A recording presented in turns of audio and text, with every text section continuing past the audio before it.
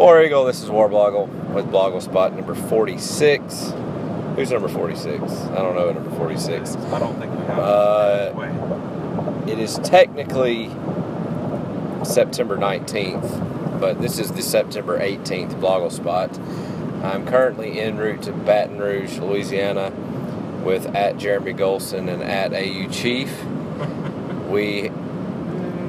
Jeremy and I left Auburn at like 5 and picked up Chief in Mobile at about, what time? 9? Late 9. Because of the terrible wreck that was on 85 this morning. Had to drive through Tuskegee, and all of you people down in Baton Rouge had to go, or traveling to Baton Rouge, had to go through it. Really bad. And then there was another detour that had to happen after we got AU Chief, and traffic was directed to Biloxi for some reason, and we had to get out of the car, and we had to go in the Hard Rock Casino. We had to sit down at the roulette table. It was just part of traffic violations or traffic laws. But for the most part, we ended up on the positive side. I ended up even. Jeremy Golson ended up positive, and Chief had a good time. And number 46 is Ben Hood, defensive back, I think a freshman. I remember him from the countdown to kickoff. Oh, there you go. So we still got about an hour and a half to Baton Rouge, so let's talk for an hour and a half. No, really, let's talk for about 5 minutes, because there's not much to talk about. The big news is, and I don't know if Auburn has officially said this, but I think it's known that Carl Lawson is not going to play tomorrow. He probably won't play until November, because he's apparently maybe has a small fracture in his hip. And so that's caused some people to go into a downward spiral of emotion. So let me be a homer for a second and remind you that Auburn beat LSU 41-7 last year without Carl Lawson. Yes, there were lots of different factors, but Carl Lawson was not in the game last year either. Let's also say that Carl Lawson's strong suit as a defensive end, yes, he has tons of strong suits, but as a defensive end, one of his main jobs is containing, or excuse me, that's the opposite. That's what people are going to argue against me. They're going to say, whatever. Okay, I confused myself. Okay, pass rush.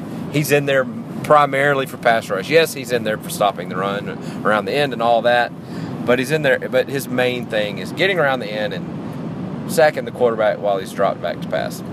Well, last week LSU threw for 71 yards. So I don't know if passing is going to be their main focus or strong suit.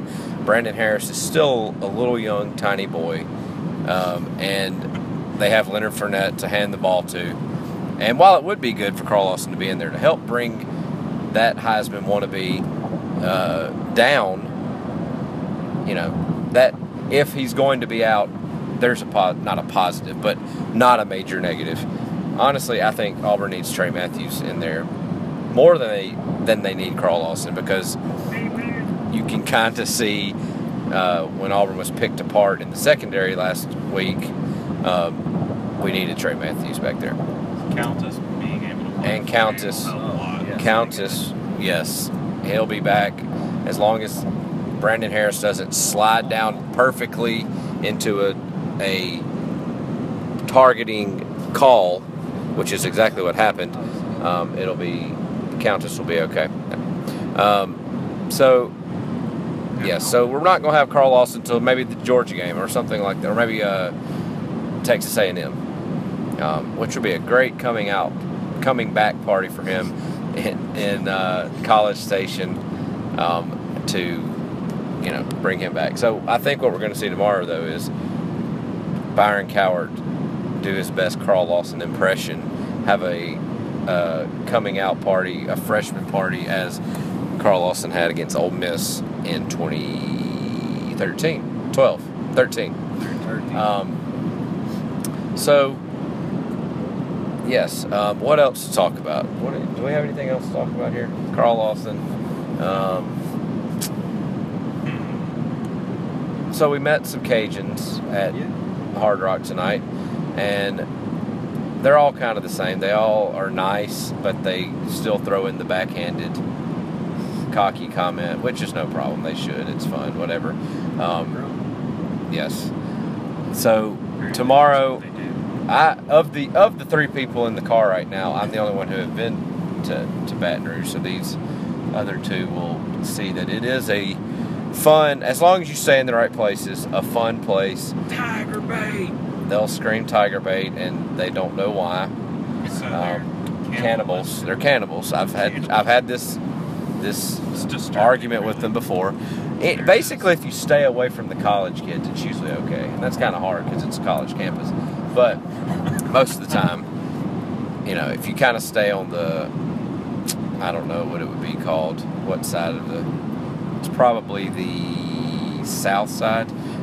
If you stay there, no, it's the east side. No, it's the west side.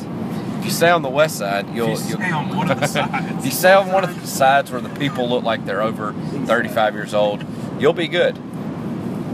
So if you're going, you should stay on that side. But you should also go to the State Traditions Southern Proper Tailgate, which is at the parade grounds, which is on the east side. Big old green space. It's where their clock tower is, and that's also where SEC Nation is going to be set up as well. I had talked about that. They're going to have Greg McElroy, Tim Tebow, Paul Feinbaum, Marcus Spears, and Joe Tessitore. What about Booger? Booger, I think, stays in studio. Oh, okay. And Gotta be careful. what's the girl? Kaylee Hartung. Oh yeah. So be quiet. So Hey, I'm single. we might stop by there, but yeah, Jeremy's single for any ladies listening. But okay, we're up to 7 minutes. I can end this thing now. But yeah, that's it. Carl's not playing. We'll be all right. Oh, let me give a little game preview, I guess. I've said this all week. If Jeremy Johnson throws one pick or less, Auburn will win. If Leonard Fournette does not have 200 yards rushing, I think Auburn will win, because I think that's going to be their only major offensive threat.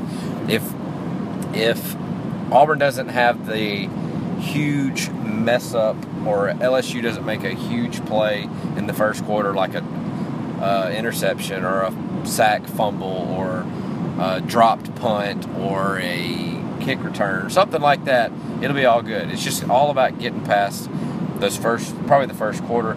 LSU fans haven't had a home game yet. It's not night, so they won't be totally lit, but they're excited about the season. They're excited about playing Auburn. It's their first big game, or first big game at home at least. And if they can get past that first big screaming and put a little doubt into LSU fans, Auburn can weather the storm possibly. I mean, most LSU fans we've heard from, the ones at the casino tonight, the ones that have tweeted, the ones that have been on podcasts, they're all they still don't know about Les Miles. They're still kind of all negative on him, or kind of not as excited about him. That one lady loved Coach Sabian. Yes, there was a lady we saw tonight. She loved Sabian Sibbles and Coach Saban, and she was nice. She said we'll have a good time, but whatever. So I just think Auburn's got to weather this storm. The LSU fans are not as cocky. They don't have a reason to be as cocky as they did 5 years ago.